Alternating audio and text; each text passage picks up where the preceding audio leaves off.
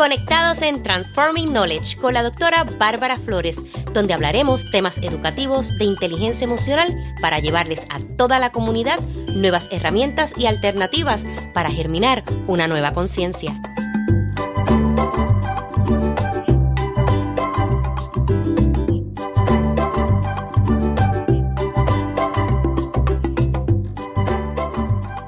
Hola, soy la doctora Bárbara Flores, especialista en liderazgo educativo e inteligencia emocional, autora del libro El liderazgo escolar y la inteligencia emocional ante la crisis social. Qué feliz me siento que me acompañes en este tu espacio Transforming Knowledge. Durante 4 episodios, incluyendo el de hoy, estaré compartiendo contigo 4 factores que ayudan a los padres y a los maestros a lograr un cambio emocional en sus niños y jóvenes. Así que, por favor, llama a todas esas personas que tú conozcas para que no se pierdan este episodio que da inicio hoy, el número 30 de la segunda temporada, titulado ¿Qué necesito para tener confianza? Estaré conversando contigo sobre la confianza, uno de los factores que ayuda a los padres y a los maestros a lograr un cambio emocional en sus niños y jóvenes. Sin embargo, es muy importante que todos tengamos ese ingrediente de la confianza. Por tanto, no te pierdas este episodio. La Real Academia Española define confianza como esperanza firme que se tiene de alguien o algo. Seguridad que alguien tiene en sí mismo. Esto quiere decir que tiene relación con uno mismo y los demás, por lo que es una emoción positiva. La enseñanza de la confianza comienza, ¿sabe dónde? En nuestros hogares, con nuestros cuidadores, padres, madres, encargados. La confianza también es conocida como autoconfianza, que es cuando confiamos en uno mismo. Es importante que los niños y jóvenes se conozcan a ellos mismos primero. ¿Cómo lo pueden hacer? Haciendo uso de la inteligencia emocional. Tienen que identificar y manejar sus emociones y pensamientos. Entiéndase el autoconocimiento. Tener claro su objetivo, metas, a dónde quieren llegar, creer que son capaces de lograrlo y, por supuesto, todo lo que ellos desean sea posible. Y tener también una herramienta muy importante dentro de la inteligencia emocional, que es el autocontrol. Cuando pasamos por un coraje o estamos tristes, tenemos que saber cómo manejamos nuestras emociones. Por tanto, en nuestros hogares nos preparan antes de nosotros salir a un entorno social, aprender lo que es la confianza. Aprendemos a confiar con el apoyo que nos brindan en casa. Honestidad, respeto, que es tan importante, sentirlo por uno mismo, pero también por los demás. Sinceridad, credibilidad, mantener la palabra. Como padres, como maestros, como adultos, si nosotros prometemos que vamos a hacer algo, nosotros debemos cumplirlo. Tener una comunicación asertiva, enseñar a los niños, ¿sabes qué? Cuando tú puedes decir que sí, pero también es aceptable que digas que no. Y el tiempo compartido. Es importante que dediquemos tiempo de calidad, no la cantidad, que estemos presentes en ese momento, que nos desconectemos de los celulares, que conversemos y que nos disfrutemos el momento. La confianza da seguridad. Es un compromiso con el otro. Es una elección. La confianza es una relación entre 2 personas o más. La desarrollas y la construyes todos los días. Por esto puede tomar mucho tiempo construirla. Sin embargo, la puedes perder tan rápido. Entiéndase en cuestión de segundos. porque te sientes defraudado. Una persona desconfiada comienza a pensar mal de los otros y a hacer especulaciones. Ten cuidado con las creencias y prejuicios que puedes enseñarles a tus hijos y hasta a tus propios estudiantes sin querer, queriendo. Padres, madres, si les prometes algo a tus hijos, asegúrate de cumplirlo. Yo me aseguro siempre de cumplirle a mi hija lo prometido. Te cuento que la semana pasada le llegó su nueva bicicleta y yo le había prometido ir al parque a correrla. Y llegó ese día tan esperado. Pero mi hija sentía miedo. Te voy a contar por qué. Ahora los frenos están en el manubrio, que es el equivalente a un volante, a un guía. Y antes era en los pedales. Y me dice, mamá, es que yo no puedo, es difícil. Yo le dije, todo está en tu mente. Tú puedes, tienes que creer en ti y visualizar que ya estás corriendo la bicicleta. Hagamos algo.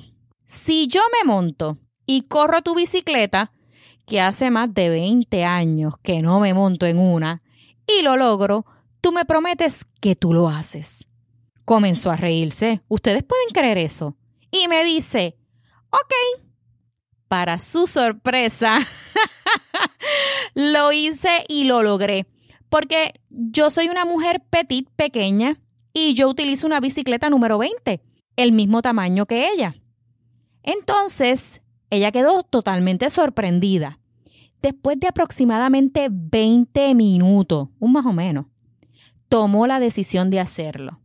Déjenme contarles que se cayó de la bicicleta como una pana, que es una fruta del Pacífico, pero sabe más a vegetal, que sabemos que cuando se cae del árbol suena bien duro y muchas veces se baratan en el piso, pero imagínense, literalmente como una pana. Pero así mismo se levantó del piso, se limpió y siguió intentándolo hasta que lo logró. Y me dice, todo está en confiar en mí. Cuando cambiamos nuestros pensamientos y comenzamos a cambiar nuestras acciones, vamos desarrollando nuestra autoconfianza. Es importante aprender de los errores. Si algo no te salió como tú esperabas, oye, revisa que no te funcionó, cámbialo y vuelve a intentarlo. Como el caso de mi hija, cuando se cayó, literalmente como una pana al piso, estaba intentando frenar con los pedales, porque se le había olvidado que ahora los frenos estaban en otro lugar. Pero a pesar de que se cayó, ella pudo entender que tenía que hacer algo diferente. O, ¿saben qué? Seguiría visitando el piso. Para desarrollar la autoconfianza de nuestros hijos, tenemos que asignarle actividades y soltarle un poco la soga para ver si cumplen sus tareas y dejarles saber si lo logran, confiamos en su juicio. Y le vamos soltando de poquito en poquito, no de cantazo. También enséñales a que acepten cuando se equivoquen. Es clave la asertividad. Ponlos a hacer una lista de los intereses, de sus habilidades, lo que les gusta, lo que no. Recuérdales en todo momento que ellos tienen que vencer sus miedos. Ahora bien, para ti, maestro o maestra que me estás escuchando, si un estudiante cree en sus maestros, su aprendizaje va a ser totalmente diferente. Entiéndase mejor. Si el estudiante no siente confianza, no lo estás educando, lo estás instruyendo. Es creer uno en el otro. Eso es una pieza clave en la relación maestro-estudiante. Por lo que cultivar la confianza para nuestro entorno social es de vital importancia.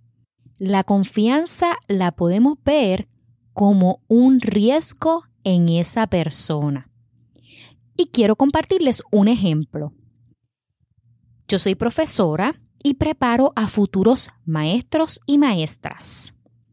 Y ellos, la mayoría, aunque ustedes no lo crean, sienten miedo y se sienten hasta incapaces de presentar frente a su clase. Este semestre, en el mes de febrero, tenía que presentar en equipo en una de las clases de psicología del niño y un estudiante que es paraprofesional me dice, es que yo no puedo hacerlo. ¡Ja! Eso me da un pánico, yo empiezo a sudar, a mí se me olvida todo. Y yo le dije, tú vas a poder hacerlo. Y le di técnicas y estrategias de cómo trabajarlo. Ella me miró, miren, como que con el ojo así como torcido, virado, como digo yo, como que, ¡ja! Esta se cree que yo lo voy a lograr. La estudiante hizo su parte de la presentación y nos sorprendió a todos, a tal nivel que al final ella contó su historia y nos dijo a todos que mucho se había tardado para hacer algo que se disfrutó tanto por no haber creído en ella. Y me preguntó frente a todo el grupo, para mi sorpresa, profesora, ¿cómo usted pudo ver el potencial y mis capacidades antes que yo? Y nunca mis demás maestros y profesores me habían empujado, ayudado y dado las herramientas para hacerlo. Mi respuesta fue simple. Tenías que llegar a mí. Desde el primer día pude ver tu potencial porque recuerda que ese día yo les asigné a ustedes una reflexión y tuvieron que explicarla y tú te negaste. Yo me tomé el tiempo de leer cada una de las reflexiones en mi apartamento y me percaté que lo que tú necesitabas era un buen empujón.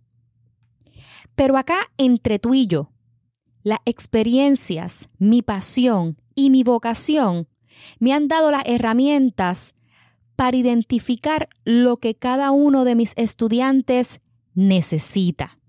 En fin, la autoconfianza y la confianza son indispensables en nuestras vidas. Aprendemos en nuestros hogares desde pequeños a tener autoconfianza, pero al mismo tiempo a socializar con nuestros padres, familiares y amigos para poder enfrentarnos a un entorno social. Tanto la confianza nos ayuda en nuestras destrezas intrapersonales de autoconocimiento, autocontrol, como para nuestras destrezas sociales. ¿Cómo me voy a relacionar con los demás? ¿Voy a creer en ellos? Todo comienza con nosotros. Desarrolla, fortalece y practica todos los días tu confianza y las relaciones con los demás. Espero que hayas disfrutado este episodio y recuerda, nos vemos la próxima semana. Muchas bendiciones. Te invito a mi página web www.barbaraflores.info, donde encontrarás información sobre los servicios que ofrezco, tales como talleres, seminarios, asesoría, el enlace de podcast, el enlace de YouTube channel y también mis redes sociales para que me sigas y estés al tanto de todo lo que está pasando con Bárbara Flores. Hasta la próxima.